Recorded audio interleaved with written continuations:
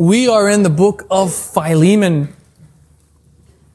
We're in Philemon this afternoon. This is part 4 of our series, part 4 through our journey through this excellent little book of 25 verses. Now, if you're here new for the very first time tonight, or this is the first message in Philemon that you're hearing, some of this may be strange. I am not going to do my normal introduction dealing and accounting for the issues of slavery in this book. And so I'd encourage you to maybe go back and listen to last week's sermon, at least the first 10 minutes, to get this introduction. Because I know without it, it may make this issue of slavery seem very strange and peculiar. But for the sake of brevity, we must press forward. Now, what I will tell you is this. Paul is writing this letter sometime between 60 and 62 AD. He's writing this from Rome. He's in prison. This is his first Roman imprisonment or house arrest. And he's writing this letter to a man named Philemon, a man that he seems very personally acquainted with. A man, by all accounts, that he's met some years earlier while in the ancient city of Ephesus. And it was there in Ephesus that many believe and suppose that Philemon became a Christian through Paul's work and ministry and teaching of the gospel. Now, since this time, we don't really know a whole lot about Philemon other than he is a part of the local church there in the city of Colossae. And he hosts the church of Colossae in his home. So leads many to assume that he has some degree of wealth to be able to do that. But the issue in this story deals with Philemon's runaway slave, Onesimus. Onesimus has defrauded Philemon, fled Philemon, by all accounts, according to verse 18, potentially stolen from Philemon, traveled some nearly 1,000 miles to Rome, and while in Rome, he gets saved. He becomes a Christian. He meets Paul. And Paul begins to disciple him. As we saw last week, they forged a very close and intimate relationship. Onesimus is like a son, has become like a son to Paul. Now, one of the underlying themes that runs from verse 1 to 25 is that of forgiveness and restoration. Onesimus has wronged Philemon. Philemon's been deeply hurt. He's been betrayed. Trust has been broken. And Paul doesn't want that. Paul wants reconciliation, and so he makes the difficult decision to send Onesimus back. Sends him back along with the letter, bearing Philemon's name, to come to Philemon. And that is where we pick up today's story. In verse 15. Now, one of the questions that's been asked many times, at least at the Tuesday night small group, is why? Where's Henry at? He knows that I promised him a shout out tonight. But he's asked a really good question. Henry asked this question, I think, after the first sermon. He said, Joe, if Philemon was this upstanding Christian guy that Paul paints for us in this story, why would Onesimus leave? Why? Why would he leave? And I think we can speculate. We can speculate and say, well, we know that slaves, as we discussed last week from the region of Phrygia, had a notoriously bad reputation as slaves in general. Maybe that's why. Or maybe it's the fact that we know that before this letter was written, Onesimus was not a Christian. And perhaps he was acting on those impulses of total depravity to make this decision, to act on this. Why? And we can speculate, and I think any of those would probably be decent speculations to make. I don't think there's necessarily anything untrue about saying that, but what does the Bible say? Why would Onesimus leave? Why would Philemon experience this pain, this hurt, this betrayal from someone who really was there, part of his household? Why? Well, those whys are difficult questions, but I will do my best to answer that. This is what verse 15 says. For this perhaps is why he was parted from you for a while. For this perhaps is why he, Onesimus, was parted from you, Philemon, for a while, that you might have him back forever. This is why, Philemon, that in being parted from Onesimus, you might have him back forever. Now, that's not a false statement. It's true because the Bible clearly says it's true. But is that it? Is that all? You get to have him back forever? Now, does that answer the question of why? Why would Onesimus leave? I'm not sure that it does. It gives us the result, the purpose. But clearly that would not have been Onesimus' motivation to leave. He wouldn't have said, well, if I leave, if I defraud Philemon, if I potentially steal from him, according to verse 18, if I do all this, well then I do all this with the end result in mind that I get to come back. So, it's not false. You could have him back forever. I just don't know that that's all of it. Back to the text, verse 15. For this perhaps is why he was parted from you for a while, that you might have him back forever. Now look at was parted. Was parted, or was separated. Maybe your translation says that. Was parted. You got this passive verb working. Not future, not you will be parted, not present. You are, is parted, but was parted. This passive verb. This is significant. I'll read a direct quote from Douglas Moo in his Pillar New Testament commentary, because this is a really pivotal part of where I'm going. The passive verb was parted or was separated in the original language is widely and in our view correctly viewed as divine passive. That is, a passive verb in which God is the implied agent.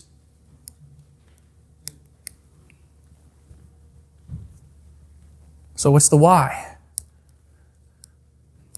Why would this happen? Well, if we understand this to be a divine passive in which God is the implied agent, we understand this text as Paul's saying, God's the one doing the parting. God's the one doing the separating. For this amazing purpose that you get to have this brother in faith, brother in Christ come back to you forever. More on forever in a moment.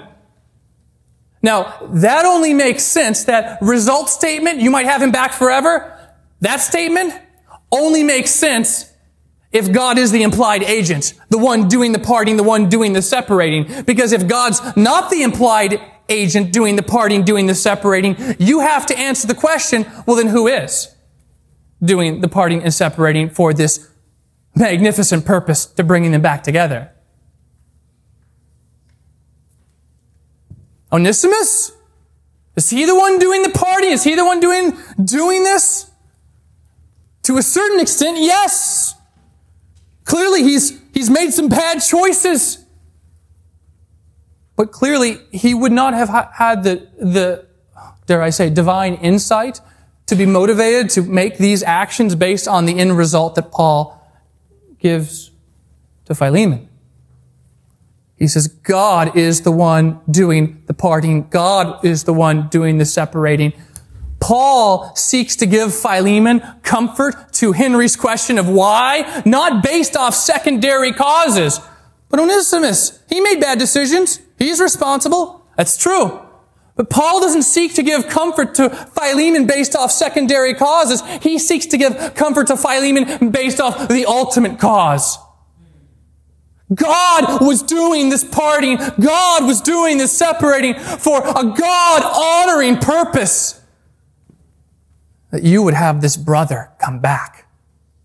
He didn't leave as a brother. He's coming back as a brother. And if this at all reminds you of another Bible story, well, then you're in good company for thinking that way. If this reminds you at all of the story of Joseph, you're in good company. every single book I pulled off the shelf by people who have differing opinions, all pointing to the story of Joseph at this point in the story of Philemon as a comparable example in which God, think about the story of Joseph, in which God is at work through a series of apparently random and even evil events for his good. The hurt and the pain that Philemon has experienced on the part of someone he trusted, Paul seeks to give him hope in saying that, Philemon, God ultimately was why this occurred, and it occurred for a God-honoring purpose. This is why oftentimes I borrow the illustration from Piper when he says, in these moments, it may seem like God's like a firefighter who's merely responding to these Philemon and Onesimus-like conditions in our lives, apparently random to us, but rather he should be seen as a surgeon who carefully plans every detail, every incision, every cut. No doubt that sometimes it's uncomfortable and that it hurts, but he does so for our good and his glory. Hard to see it, right? Imagine, remember, Philemon's reading this letter. Onesimus is probably standing here and he's trying to still make sense of this whole situation, trying to maybe answer the very question that Henry brought up in small group. Why?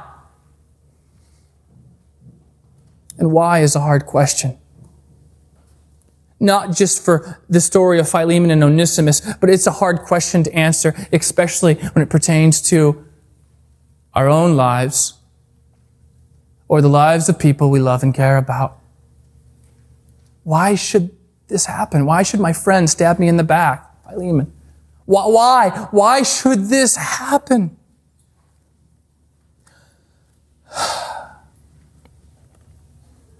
I used to say this up until about, 6 or 7 years ago. I used to say, well, I don't know why. This would be my typical response.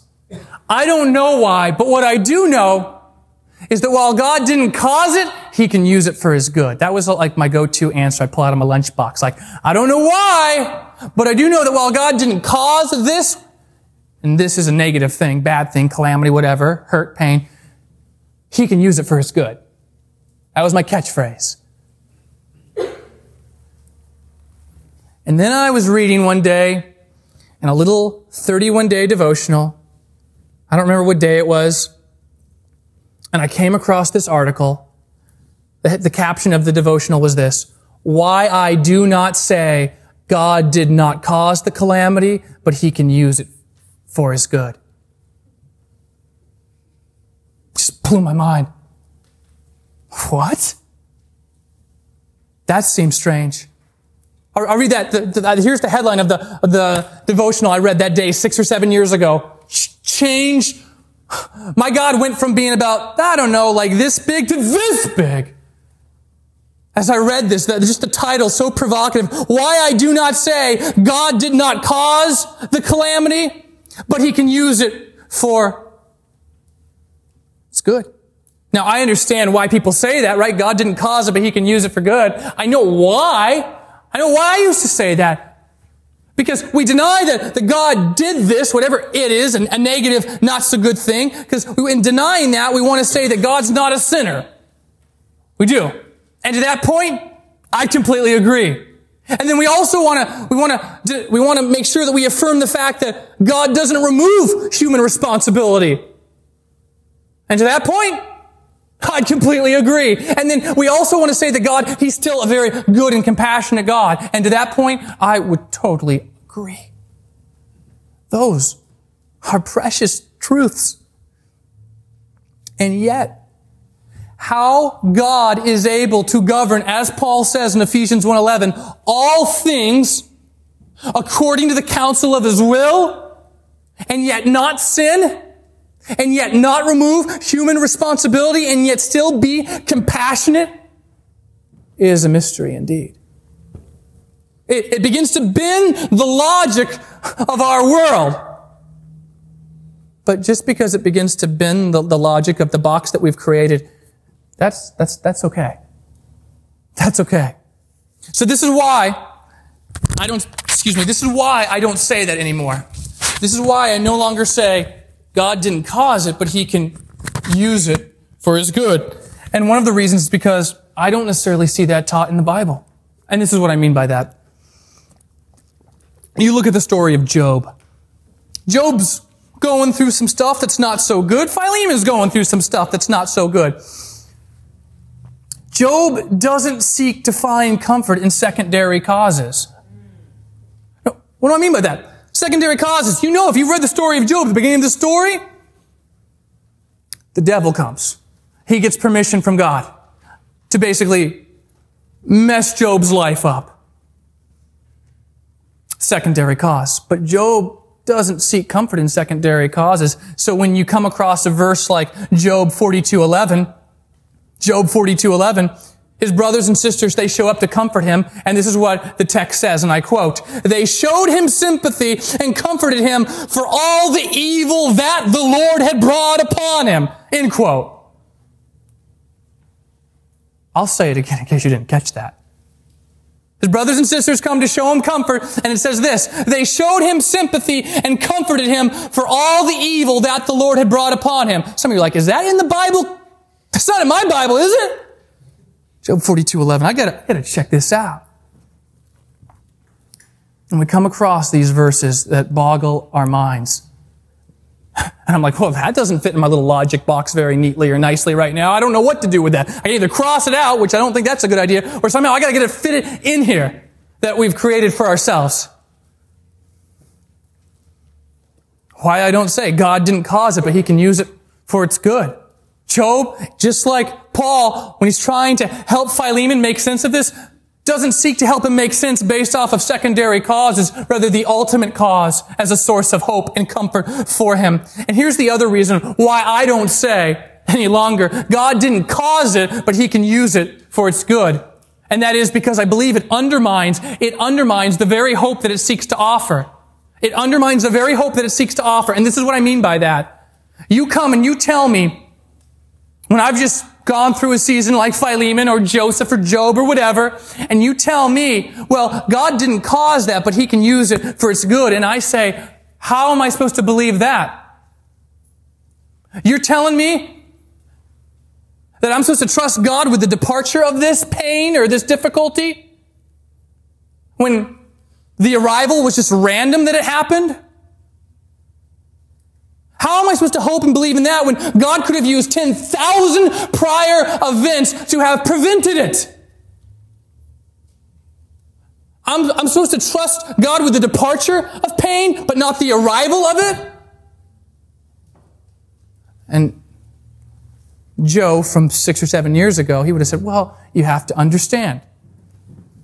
You have to understand that God doesn't force anybody to do anything. Right? He respects our will so much that He wouldn't force His own will to override our will. He wouldn't do that. You say, you got a Bible verse for that? I said, no, but it just makes sense to me. In my logic box.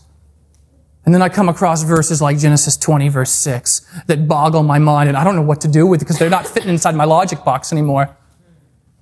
I look at Genesis chapter 20, verse 6, and I'll paraphrase the story like this. So Abraham, he's got this fine wife, Sarah, and he gets into a problem more than just one time, but he gets into a situation, he's going into this country, and he's worried, because if they find out that this good-looking gal, that's his wife, man, they're going to kill him and take his wife. So he lies about it. He's afraid, he lies about it. Tells him it's his sister. And they say, oh, your sister? Oh, this works out great. Hey, why don't you come with me for a second? And the guy that took her has a dream. And this is what Genesis 20 verse 6 says. Then God said to him in the dream, the guy that took Sarah, yes, I know you have done this in the integrity of your heart, and it was I who kept you from sinning against me. Therefore, I did not let you touch her. You took her? You're going to do stuff with her? I'm not letting that happen. I'm stopping you from sinning. I'm stopping you from touching her. So I didn't think God could do that. Welcome to the Bible. Welcome. You look at Psalms 33, verse 10. The Lord brings the counsel of the nations to nothing. He frustrates the plans of the people. The people have a plan. He says, no, that's not happening. No, he respects them too much to interfere with their plan. He's not going to prevent that plan. That's not what the psalmist says. He frustrates the plans of the people. And so there I was 7 years ago, and I'm trying to make sense of these verses. I'm like, do they go in the box or out of the box? Because the logical frame around me that I've created is about to just snap. Because my God, at this point, He's too small to fit in this box. We look at this story. Why? Henry's question, why would this have happened? Paul doesn't seek to assure Philemon based on secondary causes that we know are there, and certainly true. But he seeks to give him hope based on the ultimate cause, that God is the one parting, God is the one separating them. I'll read you a quote here that just illustrates this further. This is from my man John Piper. And I quote, "Without the confidence that God rules over the beginning of our troubles, it is hard to believe that He could rule over their end. Without the confidence that God rules over the beginning of our troubles, it is hard to believe that He could rule over their end." He goes on to say, if we deny God His power and wisdom to govern the arrival of our pain, why should we think we can trust Him with its departure? Say, I wouldn't do it like that, God, or that can't be the case. I know better than you. If we deny God His power, His wisdom to govern the arrival of our pain, why should we think we can trust Him with its departure? Therefore, I don't say, well, God didn't cause that, but He can use it for its good. Because I see verses that just say the absolute opposite. Like Amos 3:6. Does disaster come to our city unless the Lord has brought it? Notice Amos doesn't attribute the disaster, that hurricane that blows in, to a high pressure, low pressure system. You know, they came together, they did this science stuff, and then it just came out. Oh, is that true? Yeah, but that's a secondary cause. Amos says disaster doesn't come to our city unless the Lord brings disaster. Whether it's Joseph, whether it's Amos, whether it's the story Genesis 20 verse 6, whether it's Psalms 33, whether it's Philemon, I don't think we should try to find our hope in secondary causes, rather the ultimate cause. Even though in that moment it doesn't always make sense to us why that's happening. Why that friend of ours just hurt us so bad and they were mean to us, or this calamity occurs in our lives. You have a very big God. Bigger than some of you, perhaps even up until this moment, have ever really contemplated about. So contemplate that. God parted you, Philemon. God separated you, Philemon, from Onesimus. I know you're hurting. I know you've got a lot of pain you're dealing with, but God did this because God had a purpose in mind the entire time, and that was that Onesimus becomes a Christian. So Onesimus comes back to you, that you get to have him forever. Well, he's saying, in what sense forever? Like in an earthly sense or like a spiritual sense? Do I get to have him back? Like is this new and improved Onesimus 2.0? Or is it that I get to have him back as more than just that, as a fellow Christian? And we should understand forever, not in light of this world, but transcending this world in light of the world to come. I think that's clearly what Paul is saying. In God's giant, magnificent, pain-filled plan, you get to have him back forever. And so we look at the next verse. No longer as a slave. That word bondservant, they're just being polite there. That word is slave. No longer as a slave, but more than a slave, as a beloved brother, especially to me, but how much more to you, both in the flesh and in the Lord. So here in verse 16, he speaks about he's coming back. This is how you should welcome him back. This is how you should receive him back. Not as a slave, more than that, as a brother. Dear brother in the faith. In other words, your relationship with Onesimus is no longer going to be defined by what the world says it should be as master and slave relationship, but rather by your spiritual relationship. This is why I often say at Lynchburg City Church, we're not like a family. We are a family. Not like your brother. He is your brother, Philemon. And this is now how their new relationship will be defined. But you say, yet, in what sense will Onesimus be considered a brother? And there is debate on this, because Paul isn't exactly explicit in what he's asking. No doubt, as we saw last week, he wants Philemon to make the right decision. He wants him to do the right thing for the right reason, not by force or compulsion on Paul's part. Philemon and Onesimus. Could Philemon continue to treat Onesimus as a dear brother while continuing to be his master? It's an awkward question. If you're here for the very first time and you didn't get to hear my introduction on this issue of slavery from last week, this is tough. But could Philemon continue to treat Onesimus as a dear brother while continuing to be his master? You got to say yes.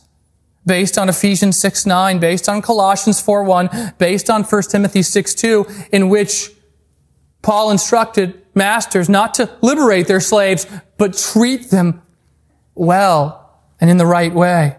And yet, we wonder, right? Is it compatible? Is it compatible for Philemon to continue treating Onesimus as this dear brother?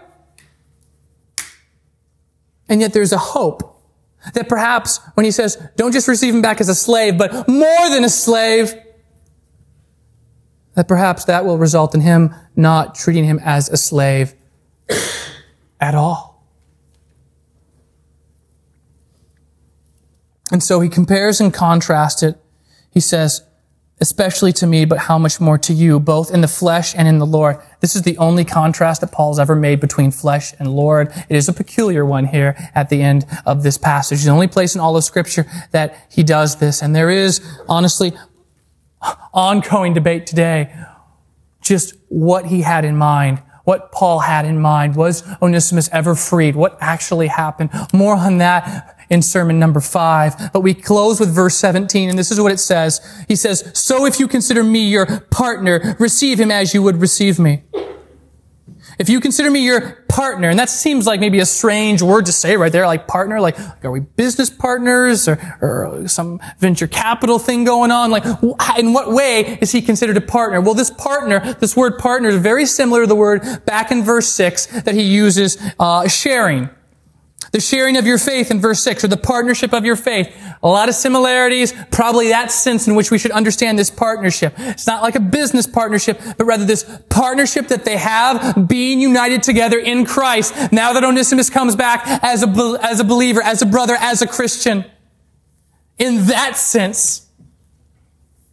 One commentator says if you can rid yourself of the associations with communism, then the word comrade might even work better here in making sense and unpacking this. So if you consider me your partner, your comrade, your brother, this shared faith that we have, receive him as you would receive me. Now there is an interesting conditional word at the beginning of 17. He says, so if, are we to understand that, if you're really a Christian, Philemon, Paul writes, well, wait, if this is a reality or if it's not a reality, is that what he's saying?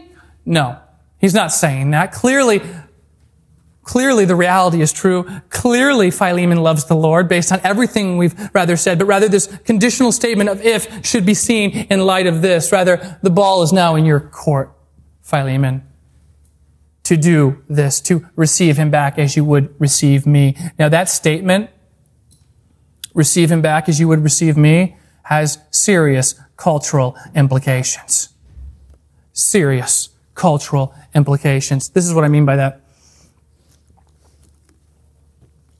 it's already pretty crazy to think that slaves were killed for far lesser things than what Onesimus has done.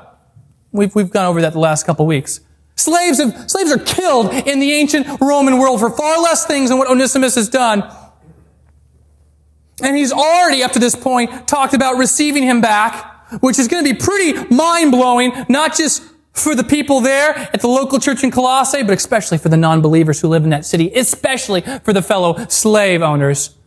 They're like, wait, you're just going to forgive him? Actually, I'm going to receive him back as I would someone like Paul. I'm going to receive him back like I would a freedman. I'm going to receive him back like I would an honored guest. Receive him as you would receive me, Paul instructs Philemon.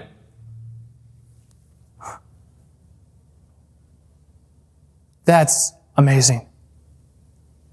It's amazing because people don't do that in this world. Onesimus pulls this stunt on anyone else, he dies. And you're not going to do anything?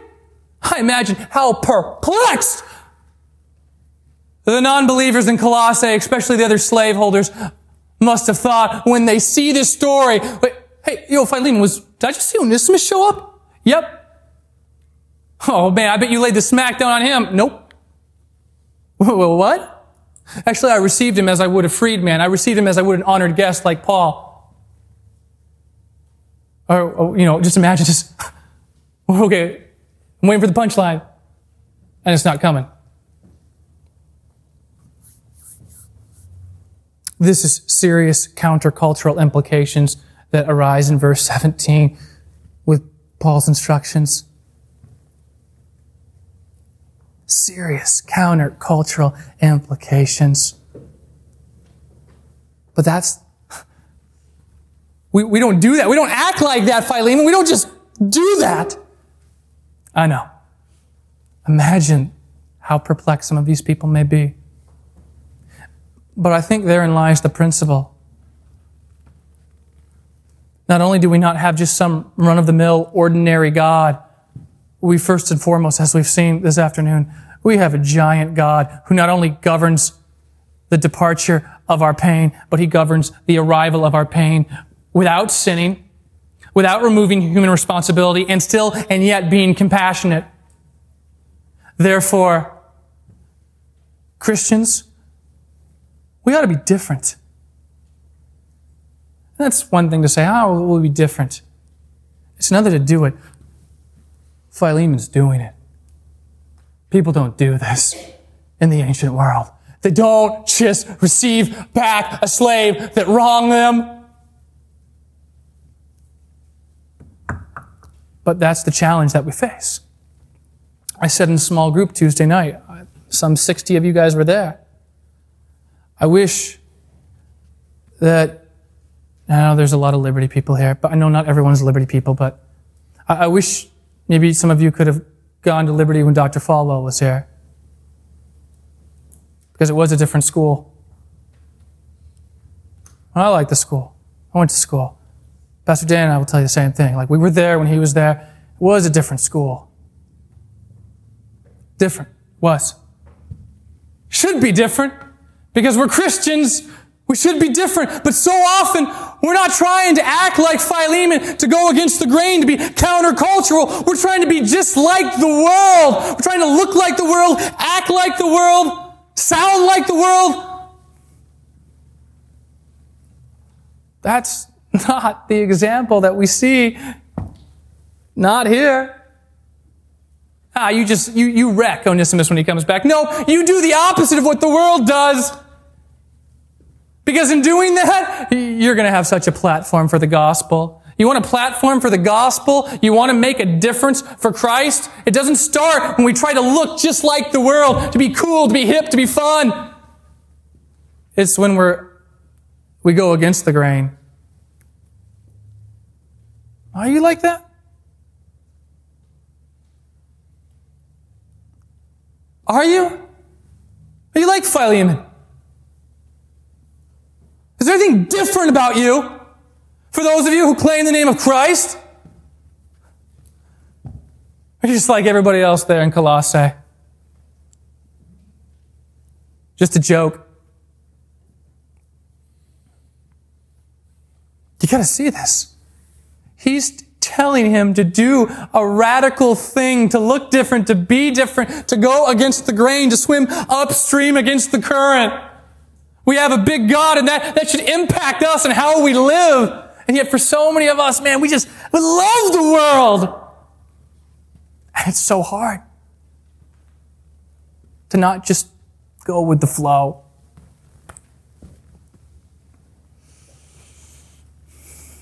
And so it takes a lot. It takes meditating on stories like these, and it takes praying every day. God, help me to be like Philemon. Help me to be different. Help me not to just go along with everyone else, but to be the example that you've called me to be, to live my life as if you are truly this giant God that we see portrayed in the book of Philemon. So this is what I want to do. I want the band to come up here right now, and I want to pray for us.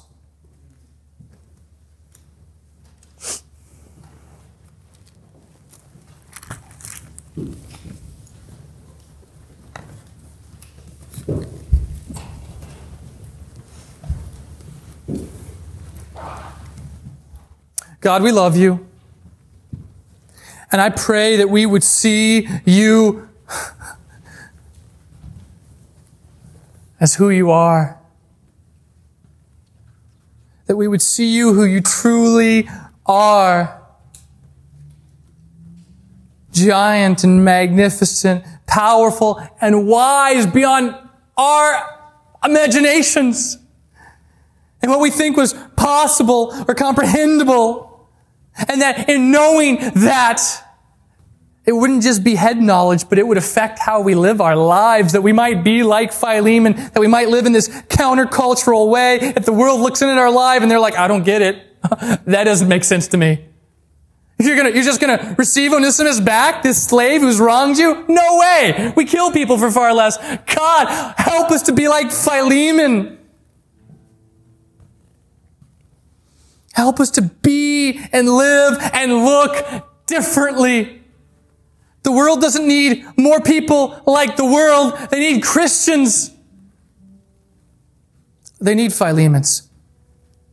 And so I pray, as St. Augustine used to pray so many centuries ago, Lord, command what you will and give what you command. Lord, command what you will and give what you command. Lord, command what you will and give what you command. God, enable us to do the things that you've called and commanded us to do and to be. Enable us, empower us, help us, Jesus, to be like Philemon. Amen.